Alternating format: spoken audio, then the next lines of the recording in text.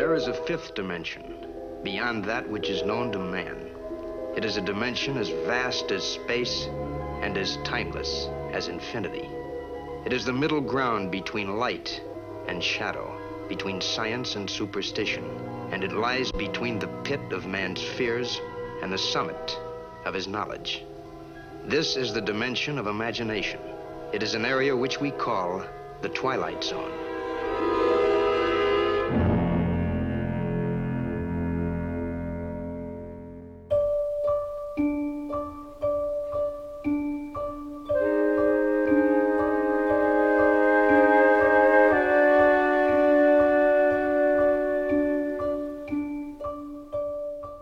In the Twilight Zone Companion, Mark Zicree says of the episode that we're going to be talking about tonight that it is the last of 4 Charles Beaumont episodes from season 1, but also that it's the weakest. So to put that in perspective, so far we've seen Perchance to Dream, Elegy, Long Live Walter Jameson, and now A Nice Place to Visit. So when you list them like that, I would probably agree.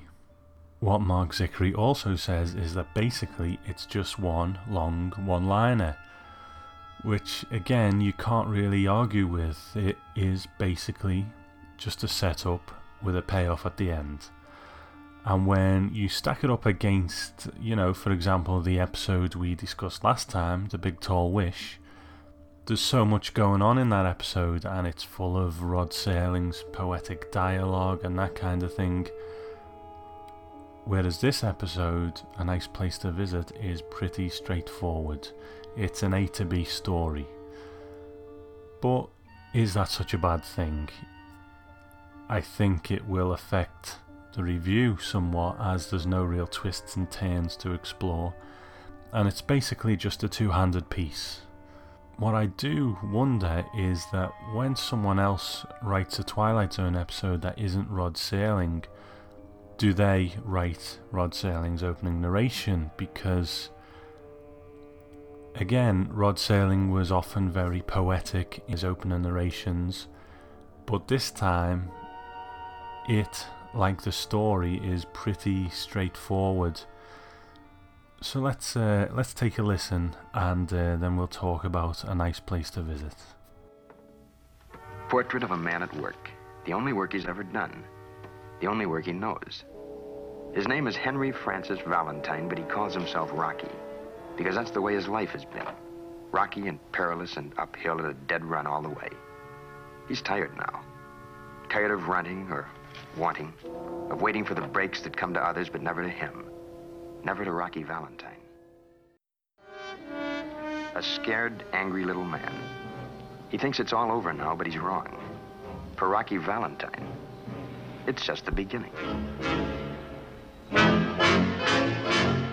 First broadcast on the 15th of April 1960, written by Charles Beaumont and directed by John Brahm. Now, we've encountered John Brahm several times already, and he's had a good hit rate so far with some of the best episodes that season 1 has got to offer. There's been Time Enough at Last, his first episode, Judgment Night, The Four of Us Are Dying, Mirror Image, and now his 5th episode is A Nice Place to Visit. So he's got another 7 Twilight Zone episodes to come in the future. I'm not quite sure he keeps up that hit rate, unfortunately, but we'll see. We'll cross that bridge when we come to it. But in this story we meet Rocky Valentine, and he's a small-time crook. He's doing a job on a pawnbroker's shop, and during the process he gets shot during a shootout with the police. And when he wakes up, a rather jolly and rotund fellow, all dressed in white, with a white beard and white hair, is waiting to talk to him. He identifies himself as Pip and says he's Rocky's guide. And what follows is he takes Rocky to a luxurious apartment. He decks him out in nice clothes and basically gives him whatever he wants. And at some point, Pip tells Rocky that actually, in that alleyway, he died in that shootout. So as far as story goes, there's not really much more to say than that. Rocky resists at first, then accepts and likes the situation because he's having a great time and he has everything that he wants, or so he thinks. What are you after, anyway? Only one thing, Mr. Valentine. Your comfort. My job is to see to it that you get what you want, whatever it may be. Yeah? In exchange for what? Nothing at all, Mr. Valentine. It's absolutely free. Don't put me on, Fatso. Nothing's free. Nothing. Anything I ever got in this lousy world, I had to drag out of it, so don't put me on. Now, initially, Charles Beaumont suggested that Rod Serling should play the part of Rocky Valentine, and he wrote him a letter, and in it he said, "Dear Rod, tried to get you by phone, couldn't, so I've had an absolutely screwball idea. Your first reaction will be one of dumb astonishment, followed by rapid blinking and fantods. If, for any reason, we can't get Mickey Rooney for The Other Place, which was the original title of A Nice Place to Visit, why don't you essay the role of Rocky yourself? Dumb astonishment, rapid blinking, fantods." When I mentioned it to Helen, she said, "Swell. Now he'll think you consider him a cheap crook type." I cuffed her lightly about the ears, explaining that if I know writers, it's a good bet old Rod has the same secret ambition I do, to wit, to act. We're all hams in our own ways, each of us planning to write himself into a part someday. Is it not so? My opinion is that it would be a lot of fun all around, that if you can indeed act, you'd be keen in the role, and that the concomitant publicity would not be bad. Anyway, give me your reaction, Chuck. So obviously Rod Serling didn't take the role, but it went to an actor named Larry Blyden. Now, Blyden was a bit of a jack of all trades in the entertainment world. He'd been in musicals, TV shows, movies, and later in his career he even became a game show host. He seems to portray Rocky as kinda like a stereotypical 40s or 50s gangster movie type thug, and it's quite a big performance at times. Now, in the Twilight Zone companion, Buck Houghton said of Blyden's performance, "You had to do something extravagant to keep it from just lying there. If he'd just gone for it and said, 'Gee, that's a great broad, you mean she's mine?' it would have been about as interesting as yesterday's fish. But he said, 'Oh boy, really?' It might not have been the right thing to do, but it was something to do." So there is that kind of undertone in Buck Houghton's comments that he didn't really think there was much substance to this piece either, and that Blyden's performance was a good reaction to that. I think that's a pretty good assessment. It is a paper-thin character. There's a slight bit of business early on where he talks about the only way he's gotten anything in this world was by dragging it out of it, which makes me think of Joe Caswell in Execution, because he said similar things, but with Caswell I kind of believed it a bit more, but with Rocky Valentine I just get the impression that he has that sense of entitlement that is often bred through criminality. You have what I want and I'll take it because the world hasn't already given it to me like I think it should. And there's a bit of a payoff to this at the end that we will talk about later. So overall, I think that Blyden does a decent job with what he has, which isn't much. And he needed to be magnetic and watchable, and I think he achieves that. And we'll see him again in the Twilight Zone when he is in the episode Showdown with Rance McGrew. Now, Blyden was about 35 years old when he made this episode, and sadly he would only live for another 15 years. He died on June the 6th, 1975, which was only 3 weeks before his 50th birthday. He was on holiday in Morocco and was going to buy some jewellery for his family. He was in a rental car, and one version of the story goes that the car went off the road and Larry was knocked unconscious. He was taken to hospital and they were unable to contact his family for 3 days because he didn't have any identification on him, and sadly he died. Now the other story, which I'm going purely from Wikipedia on, so make of it what you will, is that on the commentary track of the 2009 DVD release of Blyden's TV production of What Makes Sammy Run from 1959, his co-star Barbara Rush says that Blyden was actually carjacked in Morocco and killed on the spot for his vehicle. Likewise, Blyden's co-star in The Apple Tree, Robert Klein, wrote in his 2005 memoir, The Amorous Busboy of Decatur Avenue, that Blyden died on vacation in North Africa under mysterious circumstances.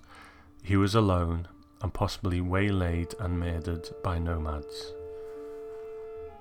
So there you have it. Either way, it's a sad end for a man who died too soon. So this episode is basically a two-handed piece, and our other player is Sebastian Cabot, who plays Mr. Pip. He was a British actor and has a couple of famous roles to his name. He was famous for being Mr. French in a sitcom called Family Affair, which I assume means a bit more to American listeners than it does to me. And he also voiced the part of Bagheera in the 1967 adaptation of The Jungle Book, and is also fondly remembered as narrator in the early animated episodes of Winnie the Pooh. So Cabot's performance in this episode, it's all about misdirection. You know, he's very passive and subservient to Valentine. He dresses in a white suit and he has a white beard and white hair, which gives the impression he's an angel. He didn't actually have a white beard and white hair, and Buckhoughton said that was quite a chore.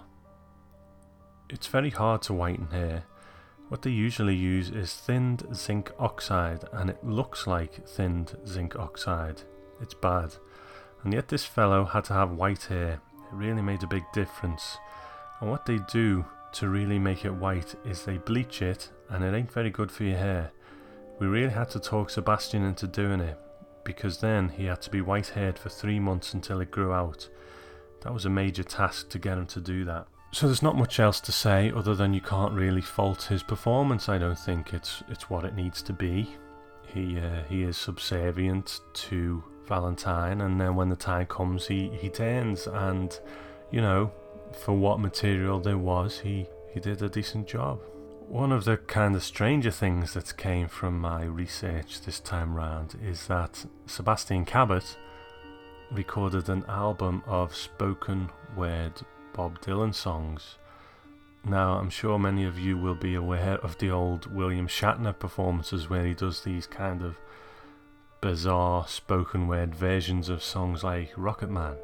Well, this is along those lines. So here is Sebastian Cabot's version of Like a Rolling Stone.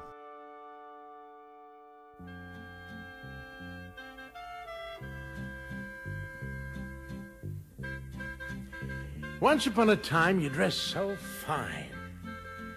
You threw the bums a dime in your prime, didn't you? People call, say, beware, doll, you're bound to fall.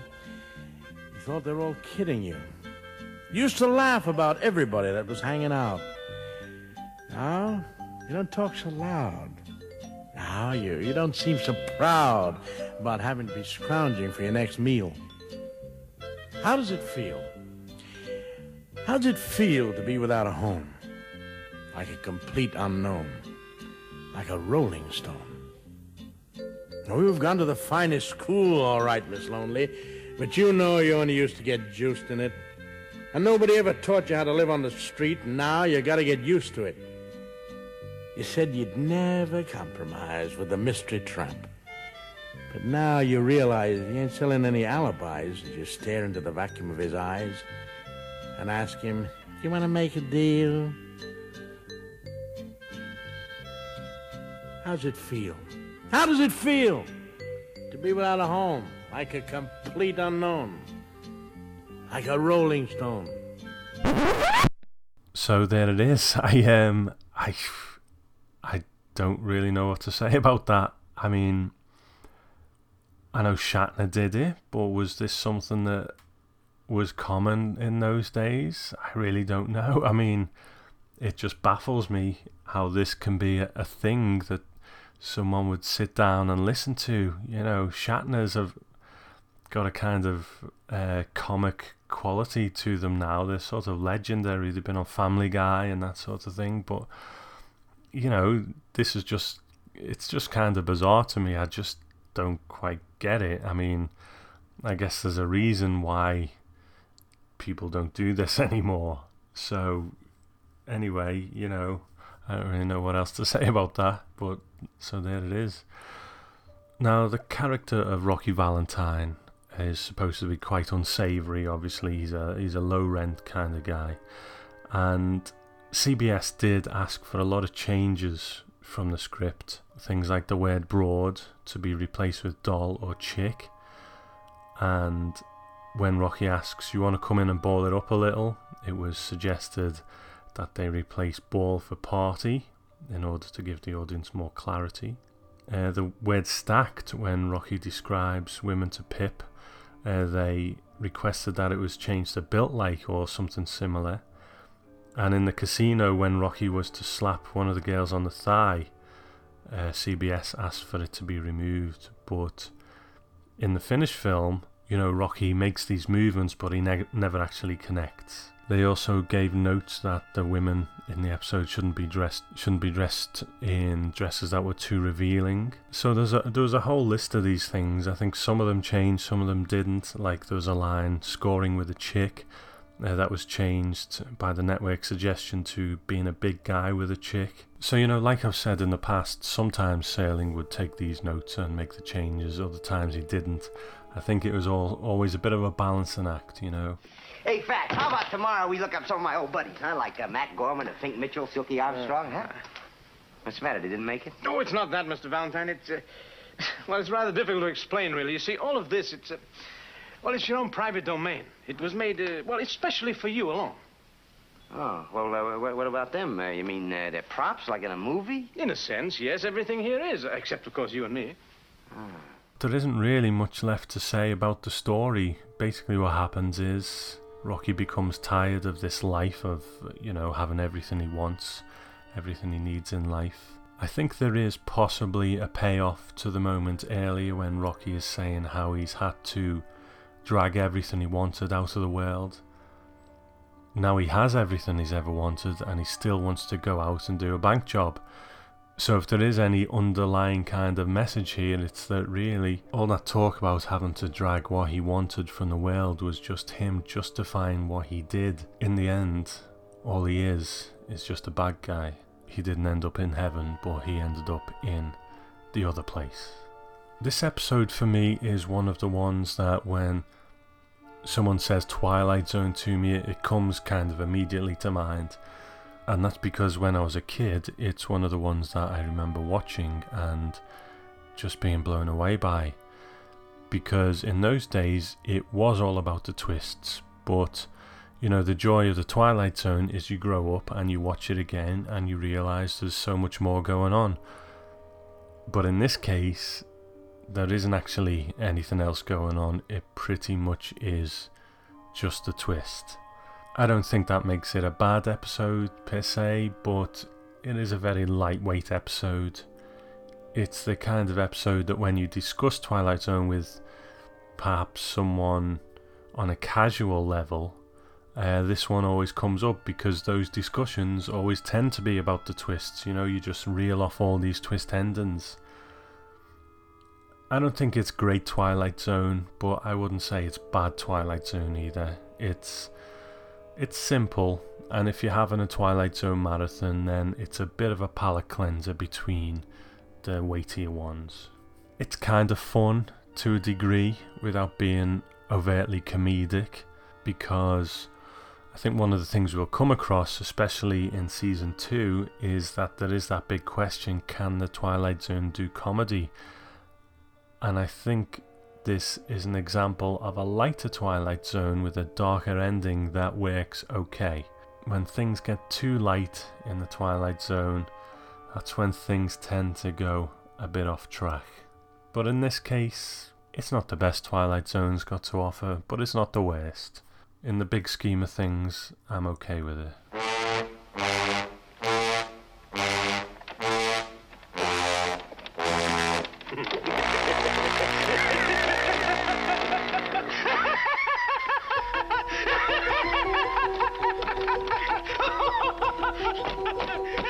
scared, angry little man who never got a break. Now he has everything he's ever wanted. And he's going to have to live with it for eternity. In the Twilight Zone.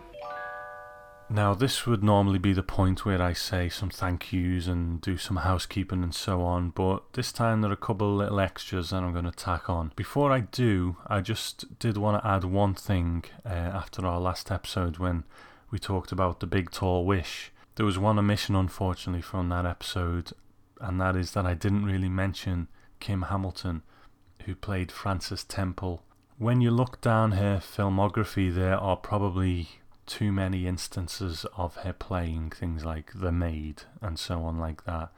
So again, it's another of those things where race probably affected the kind of role she got.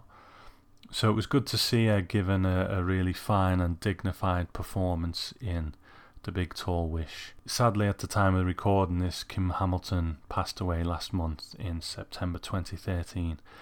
So my thoughts to her family and my thanks to her.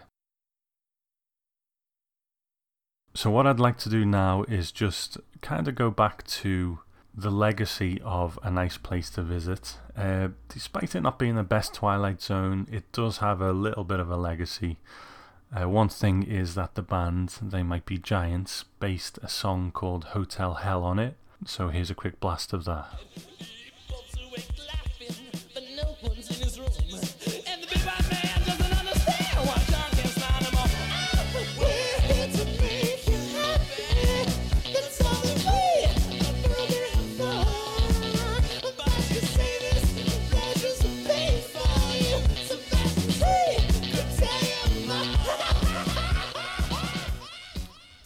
Okay, well, there's that.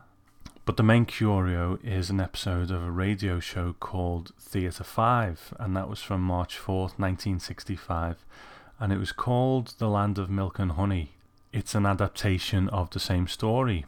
Now, it is different in some ways, but overall it's the same thing. So this radio show is in the public domain now, so I'm going to play out with that adaptation for anyone who's interested in hearing it.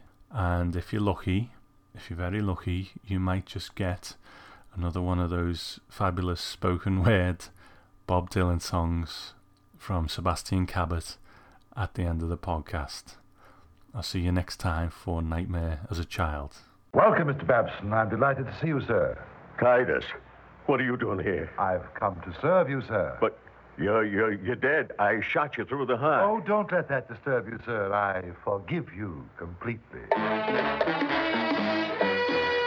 Theater 5 presents Miss Greta Tyson in Land of Milk and Honey.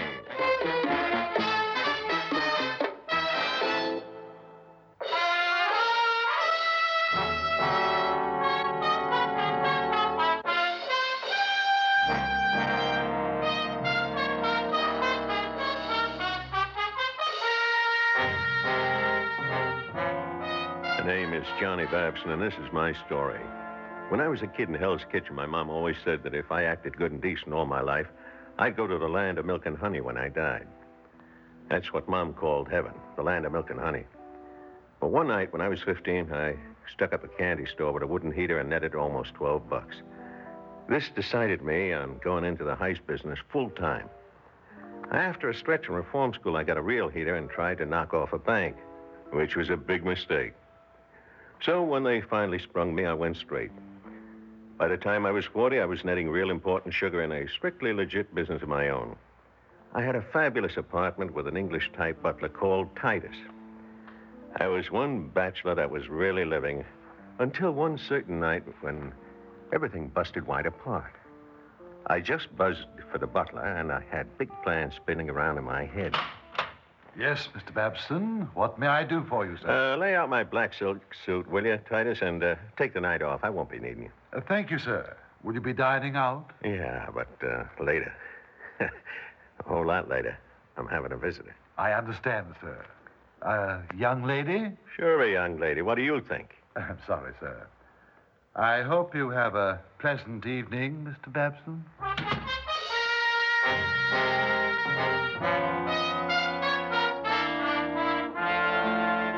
Just before Titus went out, I recalled that he raised one eyebrow at me in a kind of funny way. But after I showered and got dressed, I forgot about Titus and began thinking about my expected visitor. Her name was Diana, and she danced in a line at a high-class club. And I was really flipped on her, because at her club they never hired clock stoppers with their shoulder bones sticking out. Anyway, the minute Diana got inside my front door, she had her arms draped around my neck. Oh, Johnny, this is wonderful. Aren't you glad your little kitten crept in? Oh, you know it, baby. All day I kept saying to myself, I'm going to Johnny's place tonight for the first time.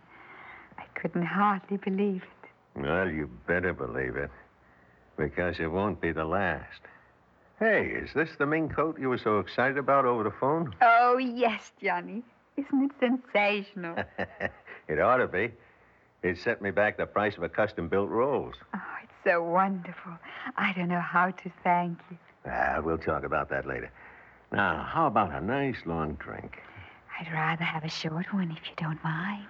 Okay, there's a shot glass right down there in the cabinet. I'll get a bottle. You find it? Yeah, I see it. Holy Pete, look what I found down here with the glasses. Don't touch that, Diana. Just leave it there. But is it loaded? Yeah, I had a robbery last year, but don't worry. I got a permit for it. Kitten isn't worried, lover. She's just happy. Oh, that makes two of us, baby. Hold out your glass. This apartment, it's real swell. It's like living way up in heaven.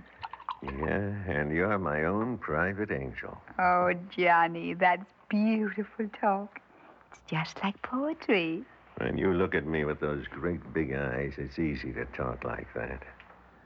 But all of a sudden, I don't feel like talking. Me neither. Oh, lover, your arms are so strong. Shh, just tilt your head up. Hey, what's so funny? I was just thinking about the look on his face if he caught me here alone with another man. Who are you talking about? My husband. What? You never told me you were married. You never asked me, lover. But you should have told me. I make it a strict rule never to do that. Do what? Romance another man's wife. But, Johnny, you love me, don't you? You know I do, but I don't want trouble. Now, you should have told me, Diana. Because, like I said, I make it a strict rule never to... There. Now forget about your old rules, will you, Johnny? Just hold me tight. Well, okay. But just this once. Nice. Diana! By George, I knew it! My husband! Your husband, Titus? Damn you, Mr. Babson! Now, wait. I didn't know Diana was your... Hey, put that poker Here, down. you, Johnny. Here, take this. Use it. No, Use it, I said.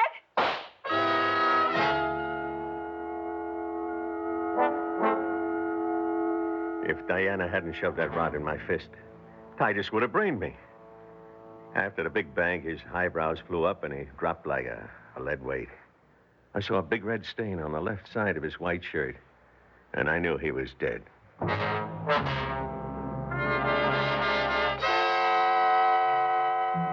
So that was my finish. After a lot of hocus pocus in the courtroom, my lawyer blew the defense and the judge gave me the chair. On the night before I was due to ride the Lightning, Diana came up the river to say adios. She acted real weepy, but she didn't feel any worse than me. Oh, Johnny. Johnny, are they really going to do it? Yeah, baby, they really are. Look, like I told you that night, I didn't know Titus was your... Anyway, I'm sorry. Don't be sorry, darling. I didn't love him. I love you. And I'll keep on loving you until we meet again somewhere. I don't think we'll meet anywhere, baby. Not with my record. I've stolen, I romanced another guy's wife, and now I committed murder. I blew it real good. So much for Mom's land of milk and honey. Land of what, Johnny? Nothing. Kiss me goodbye, kid, and go on back to town.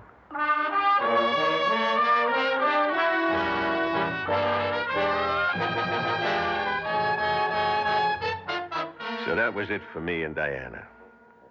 What happened after the switch was pulled, or how long it took, is all a big blank inside my head. I only know that when my brain started working again, I found myself sitting in a fabulous apartment. And now came the payoff, because the door opened, and in walked Titus, my deceased butler. Welcome to eternity, Mr. Babson. Titus? Don't be alarmed, sir. What place is it? As I said, sir, this is eternity, where all earthly wickedness is forgiven. In this land, you'll find comfort and joy for all time to come. Yeah, but what about your wife and the bullet I gave you? Minor details, sir, minor. Don't give them another thought. You seem perplexed, Mr. Babson. Well, yeah, I am. I mean, this ain't exactly the place I expected to wake up in. No, sir, I suppose not. Oh, I see you're staring at my shirt. I'm frightfully sorry about this crimson stain, but it appears in every one of my shirts, even fresh ones. Will you try to get rid of it? It's kind of creepy. I'll do my best, Mr. Babson, but no amount of rubbing or scrubbing seems to obliterate it. Now, sir, I fancy you're curious about my presence here. Yeah, you can say that again. Well, sir, in this glorious land, you shall never be required to move a hand or stir a muscle. All the pleasures and comforts you ever dreamt of on Earth will be provided. I've been assigned to you by the commissioner. By who? The commissioner, the superintendent of eternity. You'll find him an excellent gentleman, I assure you. He has appointed me your manservant until the end of time. Yeah? Hey, that sounds great. Yes, and now, sir, if you'll just follow me, you'll find that your bath has been prepared for you. How did you know I wanted a bath? From now on, sir, you'll discover that your slightest wish has been anticipated. Here you are, sir. A fine steaming tub. Yeah. Hey, and look at those things. Sir? The spigots in the bathtub. One says milk and one says honey. Yes, sir. I knew that would please you. You see, we've arranged everything for you. Oh, brother, I'm really gonna dig this eternity.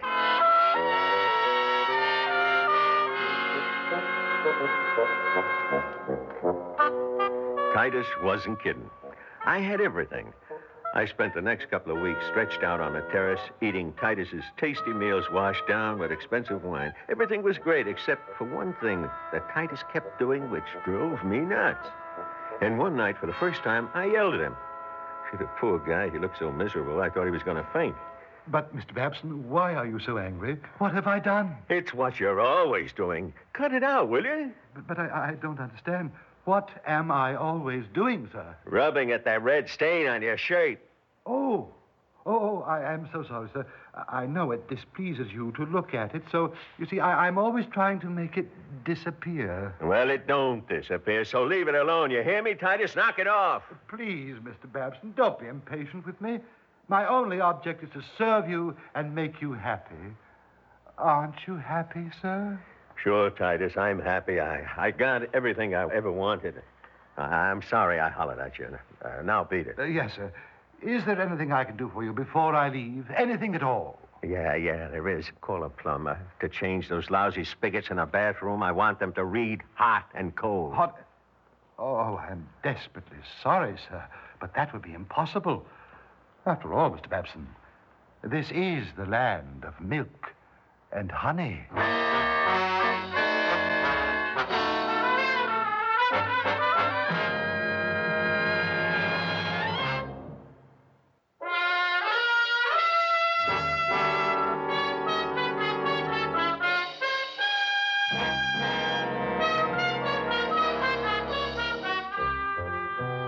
I guess it's hard to believe that any guy could get fed up with the life I was leading. But after 3 or 4 years, I was itching for a change of pace. Titus couldn't help me. So I decided to have a talk with the commissioner. And while I was thinking about it, he was standing right there in the room, polite, friendly, like a nice guy. You wanted to see me, Johnny? Yeah, if you can spare a minute. Oh, I can spare ages. What's up? Have you a complaint? Well, not exactly a complaint, Commissioner. I'm just getting a little bit bored, I guess. Don't get me wrong. I appreciate all you've done for me, but Enough is enough. Ever since I came here, I never had to do any work, and that bugs me. I can't even work if I try. I started a small business last year, but it folded on account of no customers. Everybody's got everything. You don't need money, do you, Johnny? Money? For what? What's to buy? I got everything, including money. But what can I do with it? That's what I mean when I say I'm bored. I crave action, any type of action. I suppose that's true. I have it. Why not take up a hobby? I'm game. What kind of a hobby? Let me think. What about planting a vegetable garden? Does that appeal to you? Commissioner, right now, anything appeals to me. Then we'll begin right away. Come along, Johnny.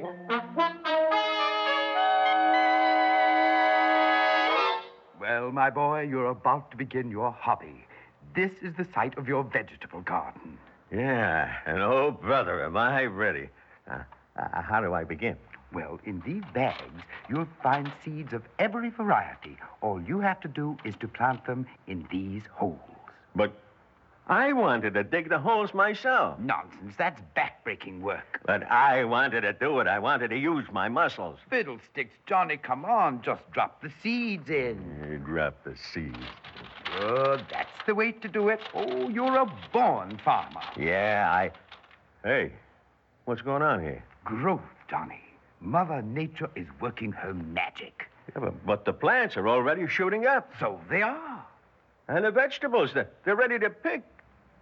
Oh, but I didn't grow any. I didn't lift a finger. Of course you didn't. That's the whole idea of this land. I think it's a crummy idea. Really?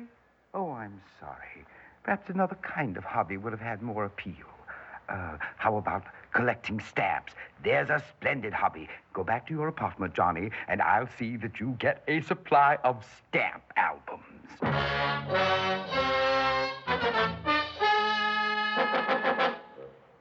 Hey, what the... Oh, brother, wait till I get hold of that lousy commissioner. I'm right here, Johnny. What's the trouble? These stamp albums you sent up. This one and about 100 more in a bedroom. Oh, yes. Are they the kind you wanted? No, I wanted empty ones. Every stamp that was ever printed is already pasted up in these books.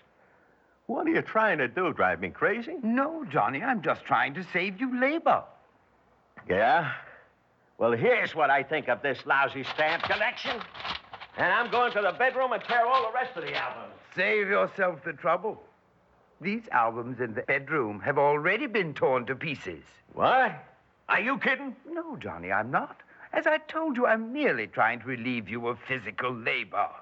Yeah, well, what can I do? Think of something for me to do, will you? Well, now, let me see. Oh, I have it. A splendid idea that should please you very much. Yeah? What? The companionship of one woman, Johnny. Just one woman whom you can love and cherish. How does that sound to you? Not bad. Good boy.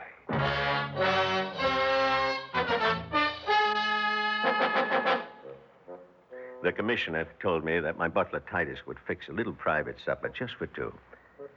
And that night, when the candles were lit and everything was ready, Titus put on his hat and tiptoed out of the apartment. I must admit I was excited about meeting this one woman that I could love and cherish. And while I was straightening my tie in the mirror, I hear a soft, sexy voice right behind me. Hello, Johnny, darling. Huh? Turn around, lover. See who's here. Diana. Surprised? I'm really rocked. Your little kitten's crept back to you, Johnny. Yeah. Well, come on over here and let me listen to you purr. That's it, Johnny. Hold me tight. Oh, baby, it's been a long time. You're glad to see me, aren't you? Yeah, my own private angel. And now I know for sure this is really heaven. But I can hardly believe it. How did you get here? They sent for me, Johnny, because I was the one woman you wanted most on earth. Yeah, very smart, these people. But don't talk, baby. Just tilt your mouth up. Yeah, this is it. Diana, I knew it. My husband. Get out of here, Titus. No, not this time, by George. Hey, don't. Put that down. He'll kill you, Johnny. Here, take this. Use it. Diana, no. Use it, I said.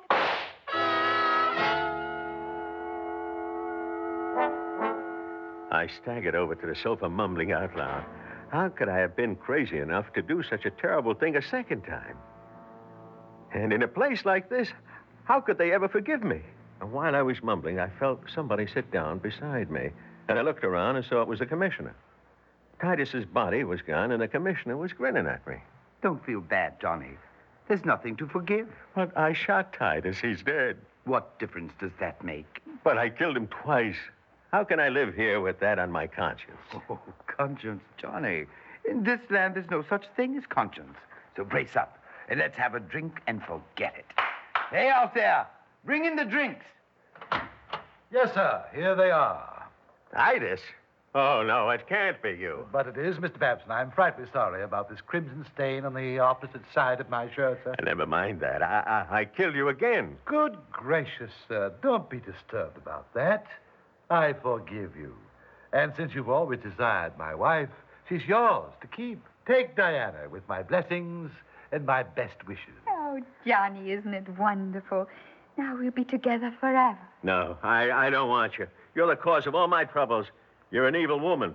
Johnny, darling. Get her out, Commissioner. Take her away. Johnny, my boy, get hold of yourself.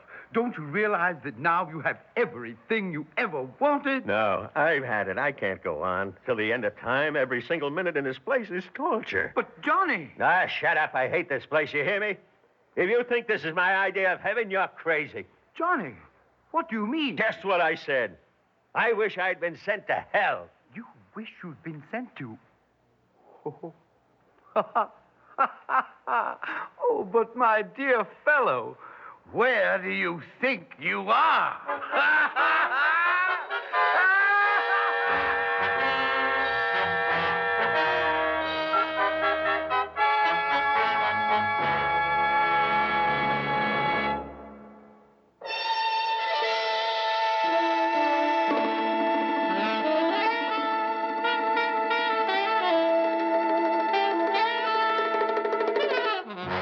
Theater 5 has presented Land of Milk and Honey, written by Albert Miller, produced and directed by Ted Bell.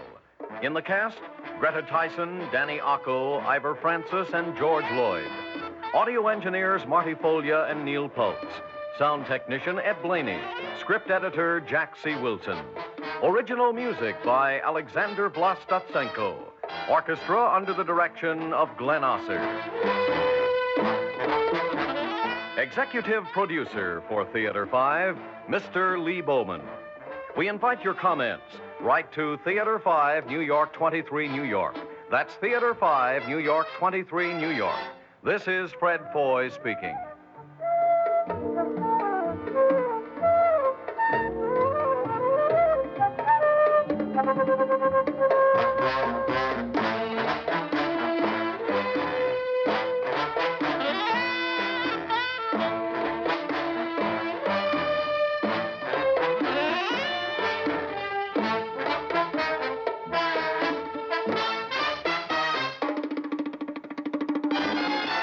This has been an ABC Radio Network production.